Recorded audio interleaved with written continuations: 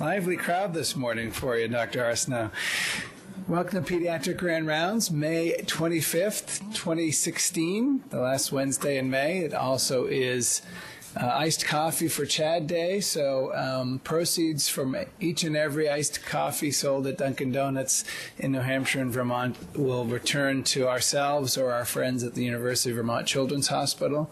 So I think it's going to also be warm. Dean was saying it's going to be close to 90, so the weather's cooperating.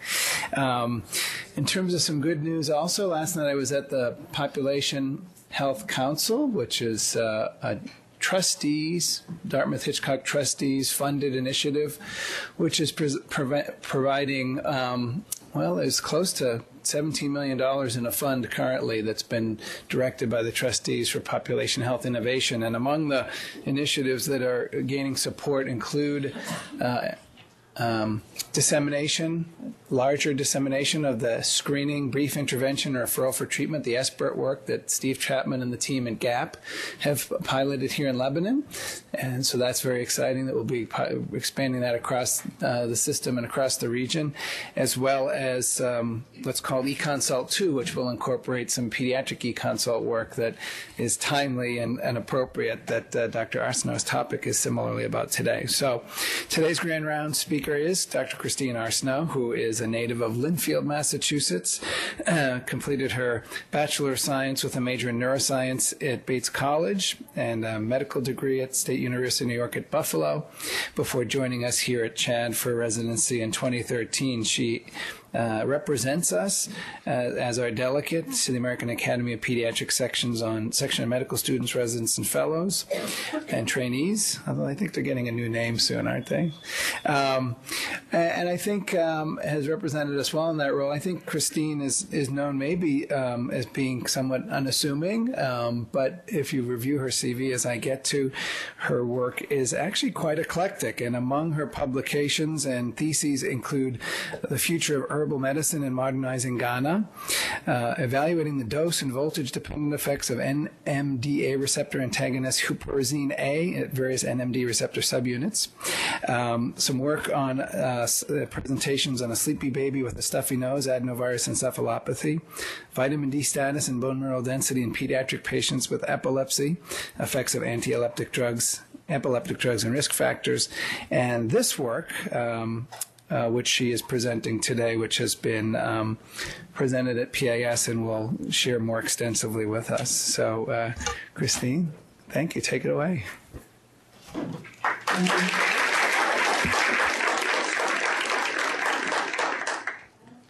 you for that introduction. Can everyone hear me? Yeah? People in the back hear me? Okay. So today I'm going to talk a little bit about some of the work that I've done over the past couple of years, and then also put it in the greater context of talking about interactions between primary and specialty physicians as we work together to manage our patients. And I should say that I have nothing to disclose.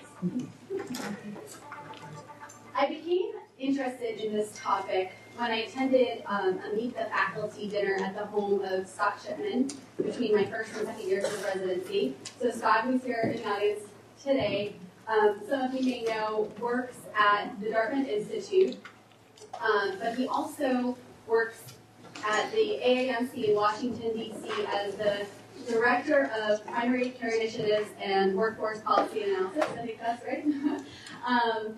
And this is one of the recent publications that the AAMC put out that talks about modifications to healthcare systems around the country that help improve the way that primary care and specialty doctors provide care for their patients. This topic, so when Scott had the dinner at his house, he talked about a few different topics that he has worked with. But the reason that this topic in particular grabbed me is because I think we've all experienced in our outpatient settings frustrations with the interactions between primary and specialty care doctors. We all want to provide optimal care for our patients, and sometimes things get in the way of that. All of the specialist physicians, I'm sure, have had a patient arrive in their clinic with little to no paperwork, and the patient himself doesn't really understand why they're there for the visit. all of the primary care providers, I'm sure, have had a situation where a patient returns from seeing a specialist, perhaps on a new medication, but the patient doesn't really understand what happened at the visit, and you don't have enough information to clarify that for yourself.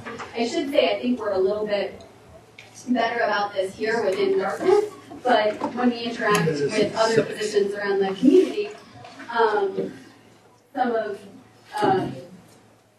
we can face some of these challenges.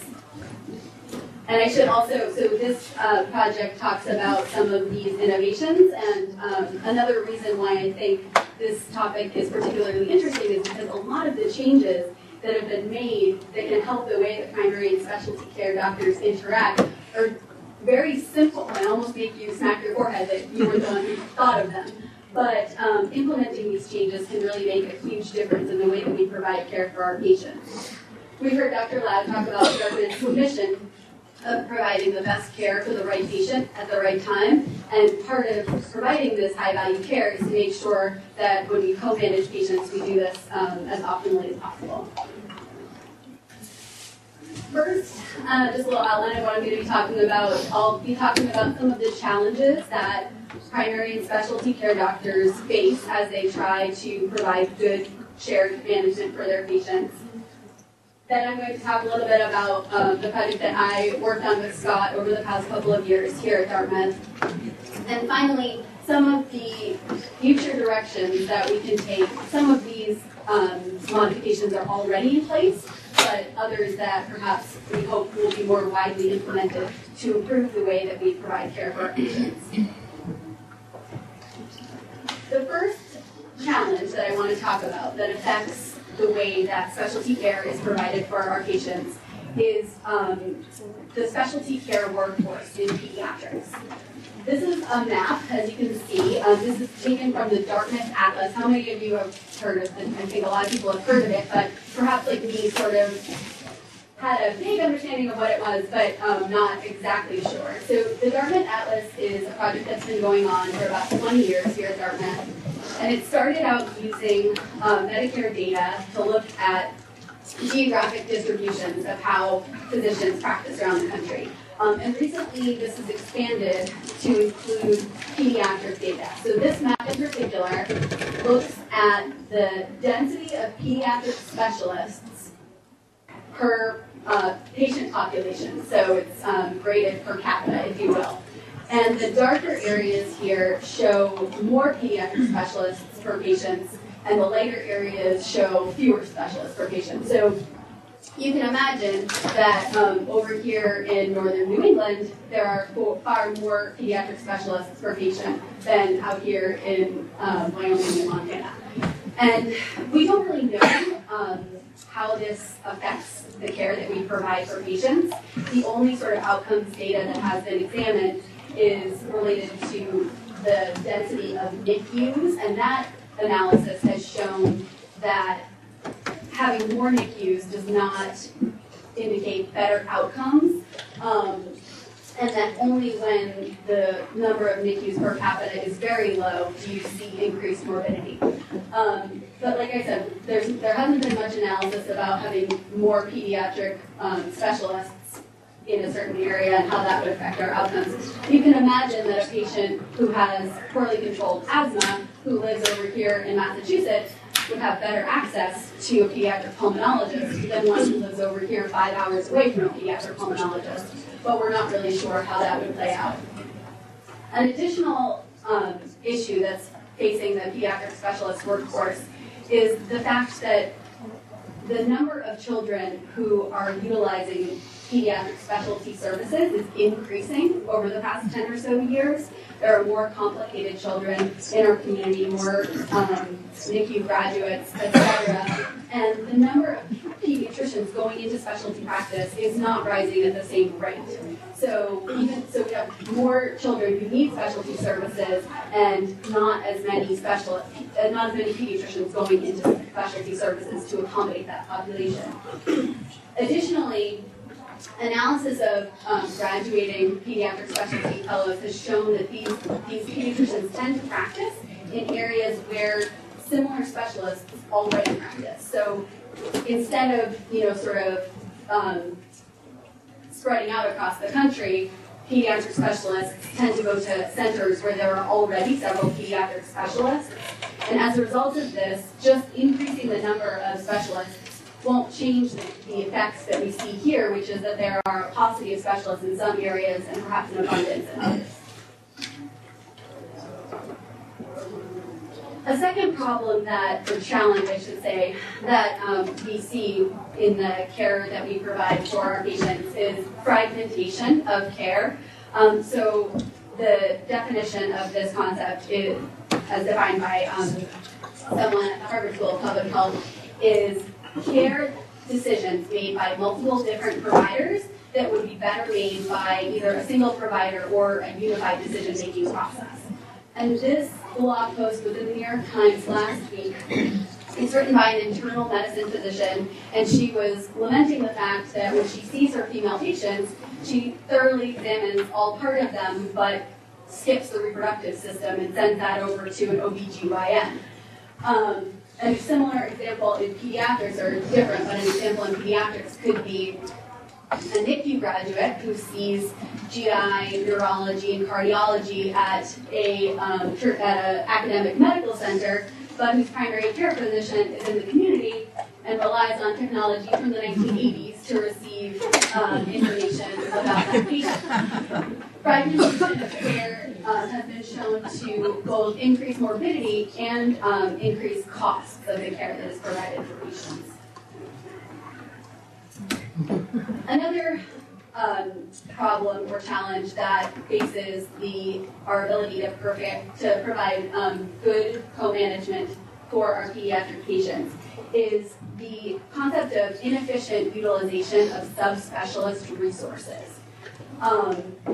Data from looking at adult specialty medicine shows that 40% of patients who follow with specialists do so for follow-up care, so a problem that is already known to the specialist.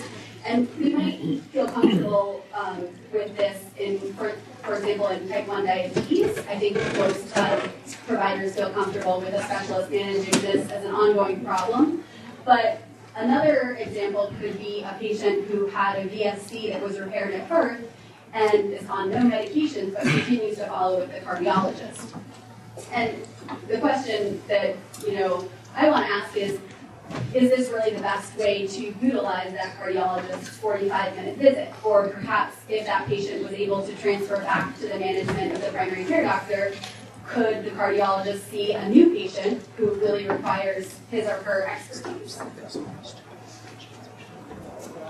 Just to review here some of the challenges that I talked about as we try to work together to provide specialty care for our patients are challenges both in geographic distribution and in numbers of the pediatric subspecialist workforce, the problem of fragmented care and how this affects our patients, and then finally inefficient use of subspecialist resources. I want to talk more about that last challenge, the inefficient or suboptimal use of specialty care resources. I mentioned the patient with a VSD who's on VSD that was repaired on no medications, who may not need to continue following with the cardiologist. But it's interesting to think about who these patients are. How do we know which patients really medically require the ongoing follow-up of the specialists, and which ones would be appropriate to transfer care back to the primary care doctor? So a group at the University of San Francisco looked at this target population in adult medicine. They surveyed specialist clinicians during a busy clinic day, and following every patient visit, they asked, could this patient be managed by his primary care doctor, yes or no? And then they went to the primary care doctors who followed those patients and asked the same question, could this patient be managed exclusively by the primary care doctor? And this is what they found. So up here, sorry, this pointer's not very, but we have the primary care doctor responses, either yes, the patient could be managed by the PCP, or no, the patient is not appropriate to be managed exclusively by me. And then over here are the specialist responses. So the specialist says, yes, this patient could be managed exclusively by the primary care doctor, or no, I really think this patient requires ongoing specialist management. And then down here you can see this group of over a third of patients that both the primary care doctor and the specialist agree really need ongoing specialist management. These patients are not quite appropriate for management by the PCP without some specialist expertise. But what's more interesting to me is this 16% here. So these are the patients who both the primary care doctor and the specialist agree could be managed by the primary care doctor exclusively without ongoing specialist follow-up. And yet, all of these patients, the samples were taken from specialty clinics, so these patients were following with the specialist for some reason, even though both their PCP and the specialist agree that they don't need to for medical reasons. And the group concludes that when clinically appropriate, the transfer of patient care management from specialist to PCP could optimize the use of specialty care resources and increase specialty care capacity. Just to reiterate that, freeing up that 45-minute visit with a cardiologist could help decrease the wait times for new patients to see that specialist physician. What are some of the barriers preventing patients from transferring back to management by their primary care doctors? The group at the University of San Francisco conducted interviews with primary care doctors and came up with some reasons that the primary care doctors thought might be preventing patients from transferring back to their care. Some of the things that they came up with were the primary care doctor's ability to manage a patient. So, of course, if the primary care doctor doesn't feel comfortable managing a certain condition, it would not be appropriate for the patient to follow with them exclusively. But this is a factor that is extremely variable, so different primary care doctors feel comfortable managing different conditions. And even one primary care provider may vary in his or her comfort level depending on resources in his or her environment. So for example, a primary care provider who has a behavioral health therapist and a nutritionist in her clinic might feel very comfortable managing chronic constipation, whereas one who did not have these resources might not feel as comfortable. Another barrier that they came up with was patient preference. I think we've all had a situation where a parent won't be able to sleep at night until they get the specialist's stamp of approval that their child is going to be okay. Other things they came up with, and I'll talk more about these in detail later, but were financial pressures, which is something that I think we all are aware of, and social norms or desire to avoid treading on someone else's territory. That was kind of an interesting one. So you can imagine if a specialist got a referral for a certain patient, they don't want to send them back before the primary care doctor feels comfortable and hurt anyone's feelings. So that was another barrier that they proposed. But what about pediatrics? So we all know that children are not just little adults, right? This is obviously a satirical article from the Gomer blog, which is an online onion, basically, for medicine. But adult medicine and pediatric medicine are different. This study was looking at adult medicine, but the way that we practice pediatrics certainly is not the same as the way that adults practice their medicine. So what are some differences, and I'm just going to open this up to the audience, but between the way that adult specialists, providers practice and sort of the systems in which they practice, and pediatric specialist medicine. Does anyone have any thoughts or comments about that? I can tell you the adult cardiologists see a much higher percentage of actual disease than the pediatric cardiologists. So yeah, I mean, that's interesting. Because they'll refuse. They'll just flat out to refuse to see a lot of patients saying that is not a cardiology problem, that's a general internal medicine problem.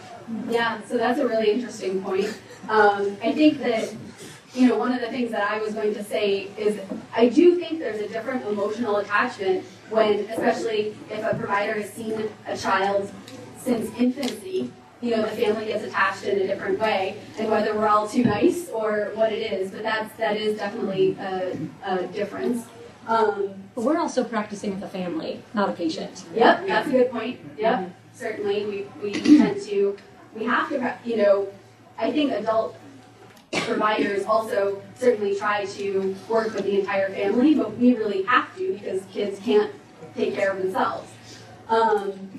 There are, just from a more numbers perspective, there are more adult specialists, certainly, than there are pediatric specialists, and they tend to be more evenly distributed. So that map that I showed earlier is not the same in adult medicine. There are private practices where adult specialists practice. They're not all clustered at academic centers. Those are some of the, yep. Of course, we get a number of referrals from family practice groups. While they are comfortable with handling immunizations and family kind of issues, and may be very good at that, they're much less comfortable with medical problems in kids. And so, that's a big part of things we get that we probably don't get from pediatricians. Yeah, that's a good point. Yeah. So maybe family practice physicians, if they have a more complicated medical child, that child might be better served by a general pediatrician. I don't have a great way to compare, but at least in pediatrics, I feel like we as providers are in general much more collaborative. Like in our continuity clinics, we can just run down the hallway and grab someone, even though they have a full clinic and they have procedures coming up. Everyone's usually really nice about coming in and helping you out, or at least telling you if they need to see them. And I think that's helpful in the long run because it may save them 45 minutes in 2 months. If they can just say, oh, that murmur's totally fine, don't worry about it. Yeah, and that's an interesting point. I think so what Dr. Badlamuthi was saying is that that pediatricians may work together a little bit more, grab each other out of offices. I think that is maybe unique also to this institution, where we are a small institution where we have physical proximity to our specialist providers. And there are definitely a number of times I've grabbed someone to listen to a murmur, to use your example. One more? I suspect there's a difference between adult and pediatric providers in feeling of where the responsibility lies. Yes. Right? When you care for adults, you sort of feel like you're an adult, you should be able to follow up, follow through. Yep. Whereas pediatrics, you don't feel that about the patient necessarily. And sometimes you feel that you can put that responsibility on the parent, but not when they're switching between foster care or whatever. Of course, yeah. So that's a really good point also. So our patients don't have the ability to really take care of themselves. And as primary care providers, we often accept a good deal of that responsibility for our patients. Okay, so I'm just going to shift gears and talk about the research project that I worked on with Scott over the past couple of years. We wanted to look at this group of patients, the patients who follow with specialists but may be medically appropriate to transfer back to their primary care doctor in the pediatric population. So we wanted to see what portion of patients are appropriate for exclusive PCP management who continue to follow a specialist, and then what some of the barriers are to this transfer back to primary care. Just a bit about the methods. I got some feedback that it wouldn't work well to go into clinics and hand out surveys in between patients here. So I reviewed the charts of specialist schedules in the electronic medical record, and I looked for patients who were redefined as stable. So they had to have no medication changes in at least 1 year, and they had to have one of the most common diagnoses for whatever specialty they were being seen in, based on the literature of most common ICD-9 codes for a given specialty. So once I had found those patients, identified those patients, I created de-identified vignettes, just a little summary of the patient, their past medical history, medications, etc. And then I sent these out via SurveyMonkey to a lot of you guys, and I want to thank you for responding to my surveys, and I asked the question, could the primary care provider manage this patient exclusively? I also sent the surveys to the primary care providers who followed these patients. Oh, okay. So this is, I'm just going to have to do some clicker interaction now. Just some examples of some of the cases that I sent out to many of you this past fall. So this first case was someone who was being followed in the GI clinic. So this is a 7-year-old male with fecal incontinence. He was initially tried on daily lidocaine and then daily glycerin. Currently, the child is being managed with a glycerin suppository every 3 days, and he's able to wear underpants to school, so that's good. His past medical history is significant for mild asthma and mild developmental delay. And additional meds include Flovent and albuterol. So, could this patient be managed exclusively by his primary care provider? And I had, in parentheses on the survey, imagine that the specialist has an opportunity to make a final sign-off visit with recommendations. So, yes or no? And no medication changes in the past year? No medication changes in the past year.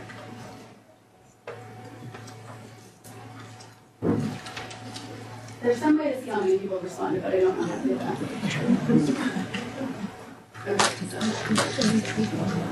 All right, okay, and remember, this patient was in the GI clinic, so that's how I found these cases. So, everyone agreed, yes. For this case, our GI provider team, and I should clarify that in many cases there was more than one specialist who responded to the survey, and so the way that I compared the primary care and the specialist responses is to take a consensus response. So if there were 3 GI providers and 2 said yes and 1 said no, then I said the teams said yes when I compared it to the primary care doctor. But in this case, both the primary care doctor and the specialist agreed that this patient was appropriate for exclusive management by the PCP, just like you all did. So this is another case, also someone being followed in GI clinic. So this is an 18-year-old female with cerebral palsy, trisomy 21, hypothyroidism, and a seizure disorder. She had a G-tube that was placed when she was an infant, and she still has intermittent leaking. She only uses it for medications. And these are her medications. Again, no medication changes in the past year. And then no new additional medication from that. Okay. So, could this patient be exclusively managed by her primary care provider? I mean, GI For the GI. For GI, yes. This is just for GI. Okay.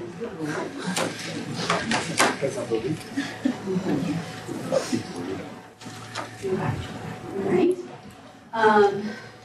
So some of us said yes, some of us said no.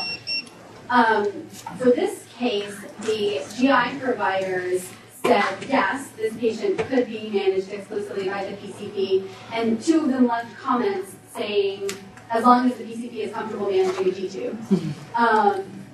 But the primary care providers said, no, I don't think this patient would be appropriate for management by me, the primary care provider. Does anyone have any thoughts or about why maybe? Yep.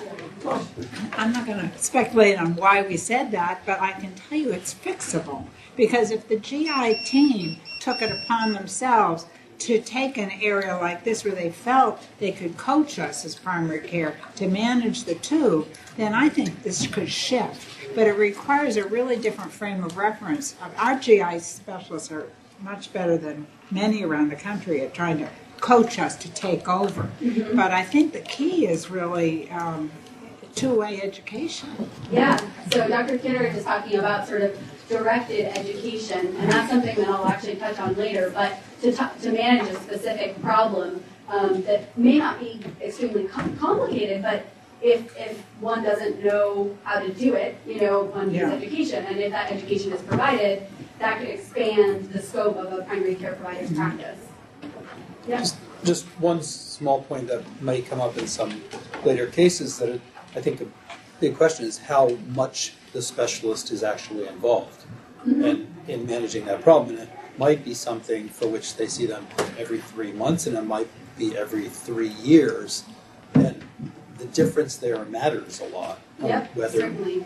this is something, is the, Right. is the GI doc seeing this guy, this woman every 3 months, or saying, I want to see you back in 5 years just to see where it's at. Yeah. It's a different way of handling it. Mm-hmm. Yep. I think the interesting thing for me in looking at this is not the results, but what the results mean. Why do half of the people feel it could be and half couldn't be managed? And I think that gets more at the heart of the issue than the actual outcome here. It's like the variation stuff that was found long ago. 2% of kids get tonsillectomies in Maine, and 20% get them in Texas. Mm-hmm. What's the cause for that? And that's the real essence, as I see it. Mm-hmm. Yeah, and we don't know why in this case, I didn't specifically get information about why these two cases were answered differently, but all of these reasons might play in. Also the fact that this was a more complex patient. This patient had several medical problems, and that might have had something to do with why the primary care doctor felt that it wasn't really appropriate for him or her to manage the patient. Okay, so these are my overall results. So in the end, there were 55 cases that met the criteria of being stable in 10 different specialties. And of these 55 cases, I was able to get input from at least one specialist and the primary care doctor in 85% of the cases. In 53% of these cases, at least one provider, either the specialist team or the primary care doctor, felt that the patient could be managed exclusively by the PCP. And in 36% of cases, the PCP and the specialist agreed that yes, this patient was appropriate for management by the primary care provider. I told you that I would come back to some of these barriers. Again, these are all derived from the paper or the project conducted at the University of San Francisco looking at reasons why adult patients don't follow with their specialists or follow with their primary care providers. But I used these as multiple choice answers in the surveys that I sent out and encouraged everyone to select factors that they felt may be preventing a patient from transferring back to management by the primary care provider. So again, inability of the primary care provider to manage the patient, different clinical judgment among the PCP or specialist, the subspecialty clinic preference for longitudinal follow-up, desire to avoid treading on someone else's territory, patient preference, insufficient access to primary care, and financial pressures.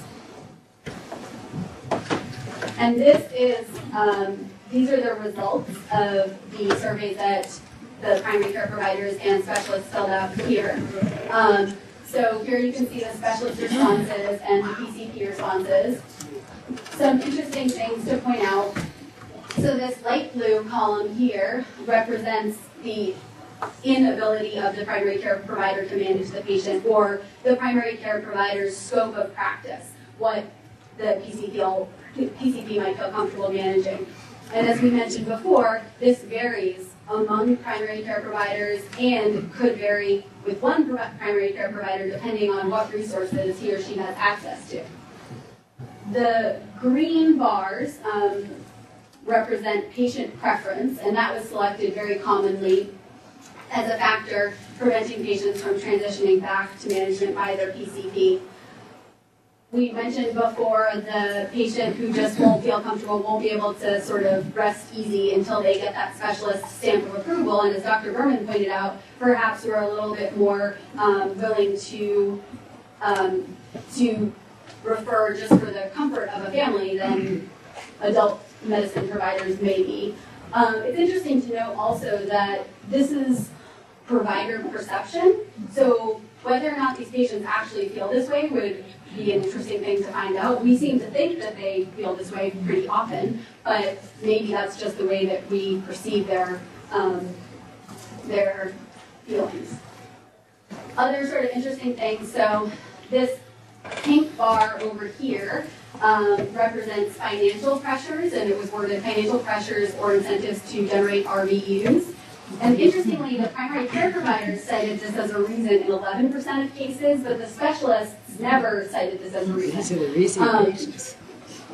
And I was talking about this with Dr. Jufkin and Dr. Stan Loud at PAS, and one thing that they hypothesized was if a specialist has a wait list that is several months long, it doesn't really matter whether or not another patient is added to that wait list. Whereas if a primary care provider spends 45 minutes on a very complicated patient and could otherwise see 3 or 4 ear infections, seeing that complicated patient actually takes away from the primary care provider's RVU. So perhaps that has something to do with that, what we see there.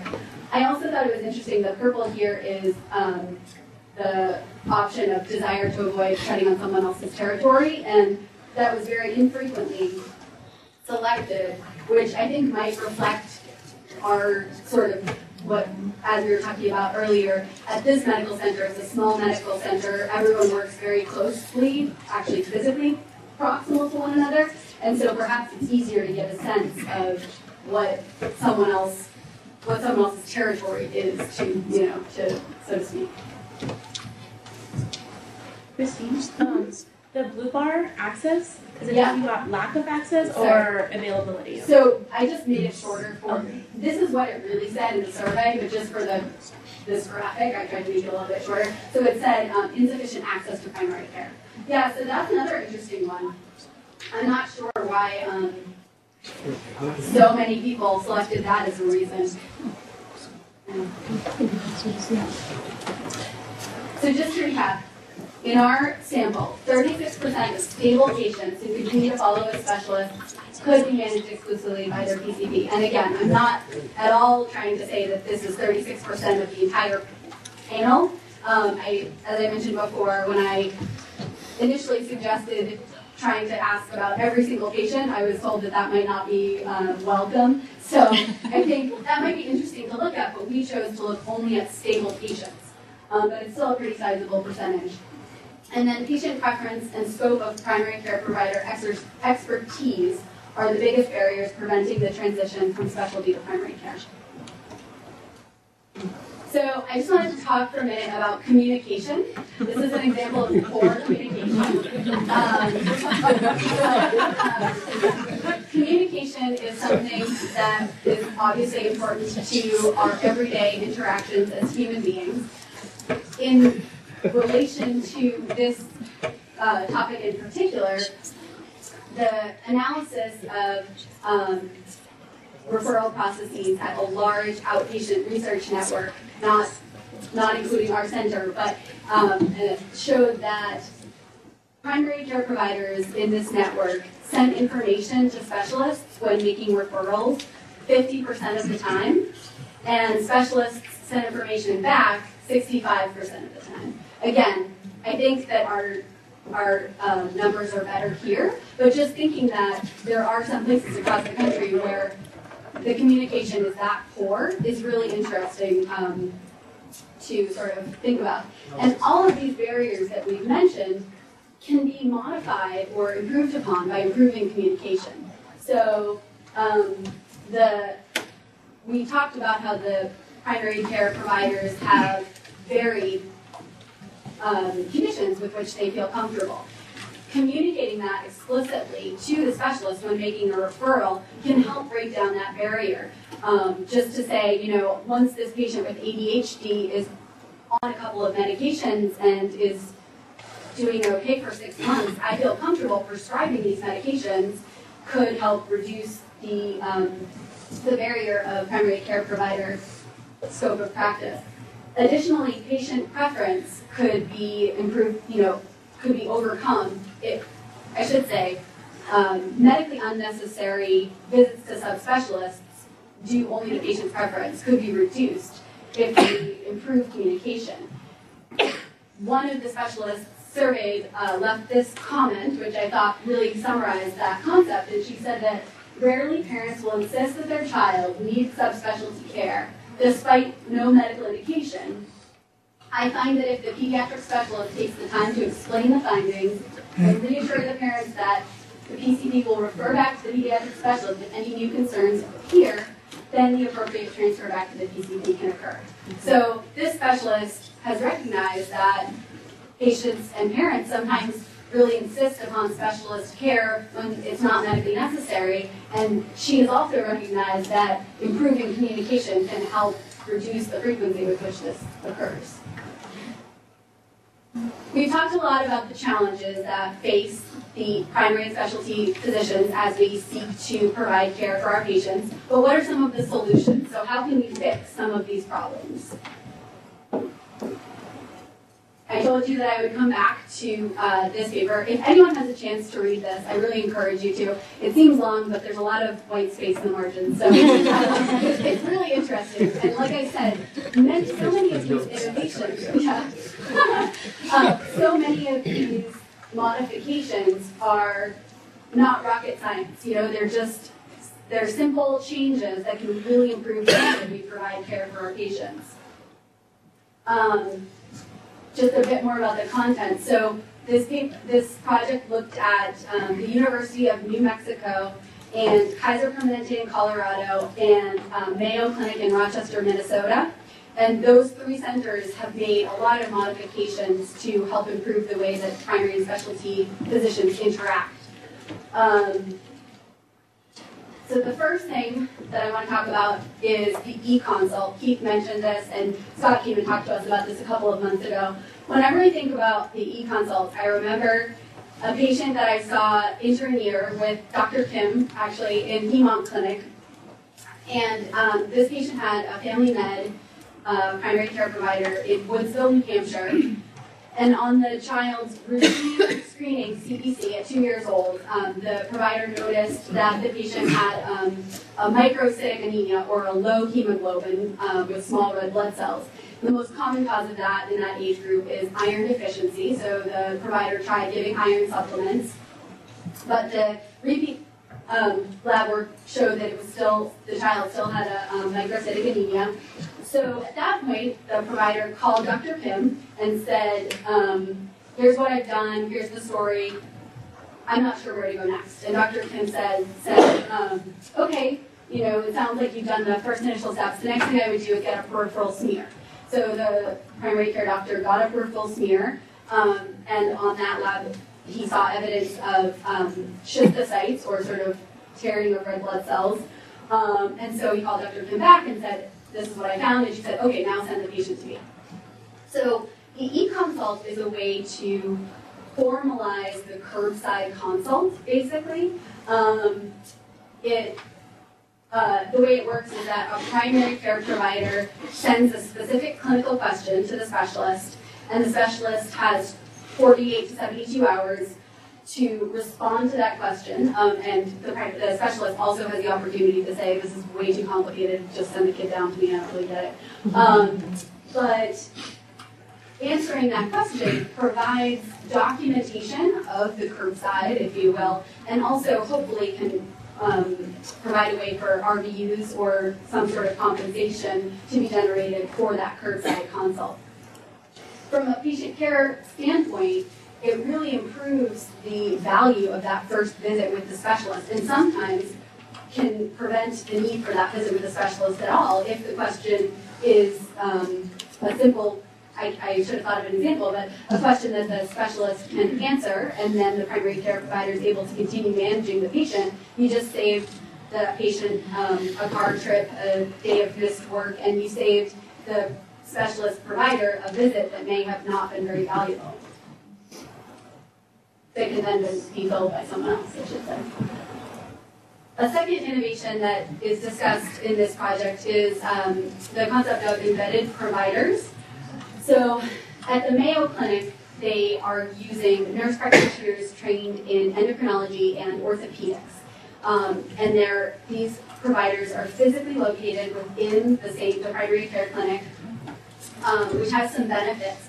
So the primary care providers can get a sense of the general workflow of the specialists and are able to pull the specialist in to see a patient during or after a visit, which just makes improves accessibility to care. It also just eliminates the need for the patient to get in their car and drive to a separate office.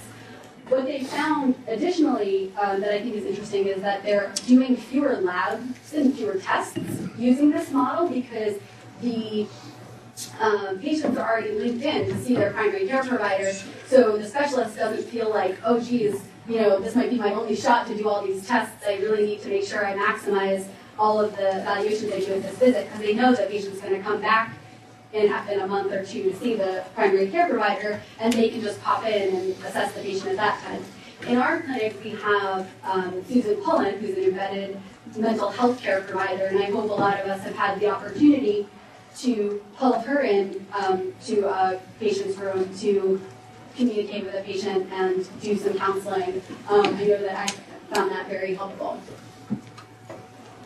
Interestingly, the Mayo Clinic also has what they call reverse embedded providers, and I couldn't think of a situation in which this would really apply to pediatrics, but at their dialysis clinics, they have PCPs who can see the patients because they know that everyone knows they have to come to their dialysis.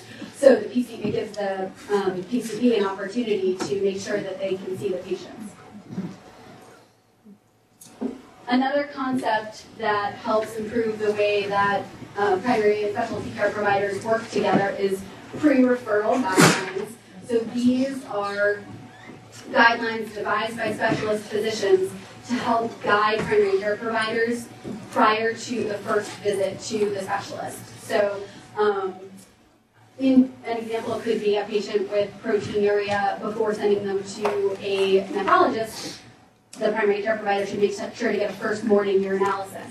So these guidelines help, and I'm just maybe going to try to go a little bit quick because I'm going to see the time, but these guidelines help reduce the number of perhaps medically unnecessary referrals, and also help make sure that by the time the patient gets to the specialist office, a little bit of workup has been done already, and that first visit can be spent with more valuable care. This is what Dr. Kitteridge was talking about, so targeted continuing education. The University of New Mexico has this specific Project ECHO looking, because they noticed that a lot of the members of their community had hepatitis C, and there weren't enough GI doctors to manage all of the patients with hepatitis C. So instead of trying to, have these long wait lists and patients are not getting good access to the GI specialists, they implemented really specific medical education towards hepatitis C for the primary care providers, so that now the primary care providers have a specific and very specialized skill set that can enable them to provide better care for their patients. I think a good way this could be applied in pediatrics is perhaps in behavioral health management or also dermatology. I know that down at Boston Children's, they have primary care providers who are trained in dermatology to just be more specialized and help manage some of the dermatologic conditions that it would take a long time to get into a specialist to manage. So the collaborative care agreement, this is something that was devised by a group in Boston, and it's a specific model for referral processes, and it's a three-part model that they assert all referrals should follow. So the first part of this model is the pre-referral exchange of information. So the primary care provider and the specialist communicate in some way prior to the initiation of a referral. Some of this, might be the pre-referral guidelines or the e-consult. I was talking with Dr. Shubkin about referrals in general, and she said that it used to be that when a primary care doctor wanted a referral, he or she had to write a letter to the specialist requesting that referral and with a brief assessment of the patient. Now it's a lot easier, but we just have one box in our electronic medical record that says reason for referral, and you write cough and you click send. And in theory, the specialist could go through and review the patient's chart, but we all know that when we're reading a note, we look at the assessment. You know, that provider-to-provider communication is far more valuable than just going through the whole chart and trying to figure out what's going on. So having that pre-referral exchange, then the second part is the consult itself, which is just a physical visit to the specialist. And then the third part of this collaborative care agreement, which they argue is the most important, is the guidelines for ongoing management. So having the primary care doctor and the specialist explicitly state who's responsible for what as we go forward. So who's going to order the tests? Who's going to refill the medications? And then at what point does the primary care provider feel comfortable taking full responsibility once again? So having really explicit communication and drawing out sort of a plan for that helps reduce repeated tests and also can help prevent things from falling through the cracks. And then finally, telemedicine. Orr's talked a lot about some of the really neat medical devices that are being implemented in our daily practice. Telemedicine can also really help the way that primary and specialty care providers act together to care for a patient. Virtual consults are sort of the Skyping, FaceTime type of telemedicine. I think we can all imagine how that would help provide better access to specialty care by reducing the travel time. And also, this can help reduce fragmentation of care. If you imagine having a virtual consult with a specialist during a primary care visit, the primary care physician will certainly be looped into that communication, and that can help improve care. Additionally, some of the medical devices that sense patient vital signs or sense glucose readings, other sort of patient data can help make it easier for everyone to work together and provide care for the patients. In conclusion, there are numerous challenges that face primary care and specialty care providers as they try to work together to provide optimal care for their patients. One challenge that I've looked at a little bit over the past couple of years is the concept of inefficiently utilized subspecialty care. It is my hope that going forward, many of the innovations that I've talked about today, some of which, like pre-referral guidelines or the e-consult, are already in practice here, can help improve the way that we provide care for our patients. And I just want to say thank you to Dr. Shevkin, Dr. House, and your husband Matt for listening to this talk a couple of times, and to Scott for all of his help with the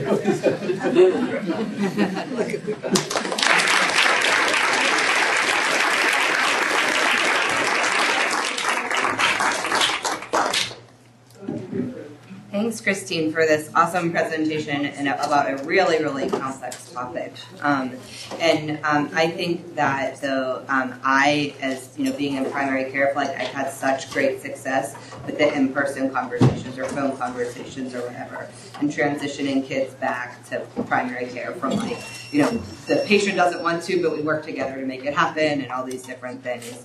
And I think that the things that you highlighted about additional education for primary care is really important. So I want to say one thing to all the specialists out there. We do, in GAP, we do case conference for us, our own continuing education. And if anyone is interested in coming and talking about some of the things you wish that you saw less or that we would manage more, please let me know so we can set that up. And then my question for you is, you've been in our system and learned all these different things and experienced these things and done this research. What do you think is the one thing that we, e-consults are sort of happening, but is there a one thing you sort of wish we would do or wish people would pay more attention to or focus on?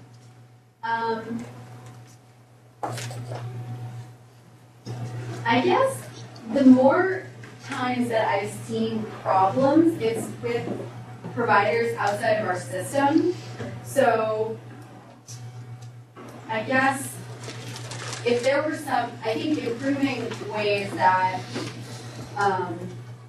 the primary care physicians in the community are able to gain access to our medical records I think would be a big one. And I didn't really talk about anything that can do that, but one thing that I didn't mention, another innovation that is discussed in that project is they have at, I think it's the Mayo Clinic, primary care liaisons. So they dedicate a portion of an RVU to one of the primary care providers in the practice to communicate specifically with a specialist department.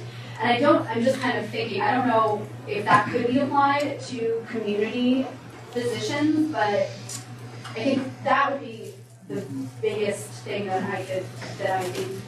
Like as a care management kind of role? So the way that they have set it up, the primary care physician goes and meets with the specialist. So like Dr. Lau might be the one for orthopedics because he's sports medicine, he's tied into that, and he would go and meet with the orthopedics team and find out what some of their frustrations are, some of the problems they're having. Like a liaison. And then, and then come back and sort of try to fix those. Yeah. So a couple of clarifications. One is the pediatric e-consults are not yet running, right? As soon as come. Yeah, we're planning the first two specialties. Goal date for go live is October. Okay. And that would be hematology, oncology, hematology, and Endocrine. developmental. So Endocrine. Endocrine? Oh, okay.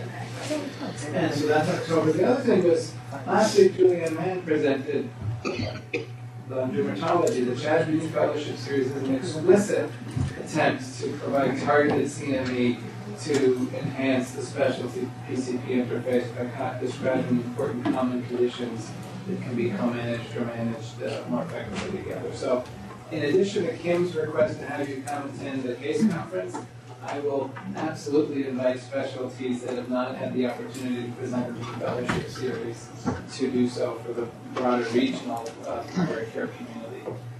We've done GI, we've done behavioral health, we've done dermatology. There's a whole lot more we could absolutely do the same. Sorry to interrupt, but yeah, we've got a lot to know. Like working in endocrine, we get a lot of outside PCP calls, got a lot of outside PCP emails. So the e-consult thing, I think that's going to be a godsend. Yeah. So how are the outside PCPs learning about this e-consult process, or is it right now we just doing it with the PCPs in-house first? How are we going to educate them that this actually exists and that they can utilize it? That's a good question. Scott, do you? Scott and Eric Schessler are the leads of the program, and I know the short answer is it's not available outside the EHS. Right. So. Yeah, the logistical challenges of making it work as fluently in the clinical workflow for external providers is a much bigger lift, and so it's more of a phase 2 to move to that. Everyone on the adult side and the ped side is interested in that for obvious reasons, to improve communication and efficiency of the patients who actually show up at your front door. But our logic is get it right internally first. There's definitely a learning curve for PCPs and specialists alike to what the right e-consult questions are, how to answer them effectively. So work out the kinks internally first while we work on the logistical barriers to broaden it. So that's going to be something in EDH that we can order then? They can just say e-consult? Internally, yes. Yeah. Any last question? Eric will be coming here on September 20th for our pediatric all staff to go over e-consults and referral to go live October 1. And so he's trying to do a collaboration with different sites around the state to review the e-consults in terms of making sure that everyone agrees to the content of them right now. So I just want to mention that. The other thing is Julie Balaban does have an integrated thing where she meets with providers once a month and to coach us because there's such a lack of access to child psychiatry in management of psychiatric medications. And I found it very helpful, and Kim's group is hopefully going to do the same thing as we go forward, have more specialists doing that to help coach us. So Dr. Arsnow is going far. She will be in the region as a hospitalist, a pediatric hospitalist at Concord Hospital, and maybe even doing some shifts still here with us at Chad's. But despite the fact that she's not going far, we still want to share feedback. So you'll get either the QR code outside or at the ends of the road. You can load up the SurveyMonkey right away, or you can get an email subsequently to give more feedback on this wonderful presentation.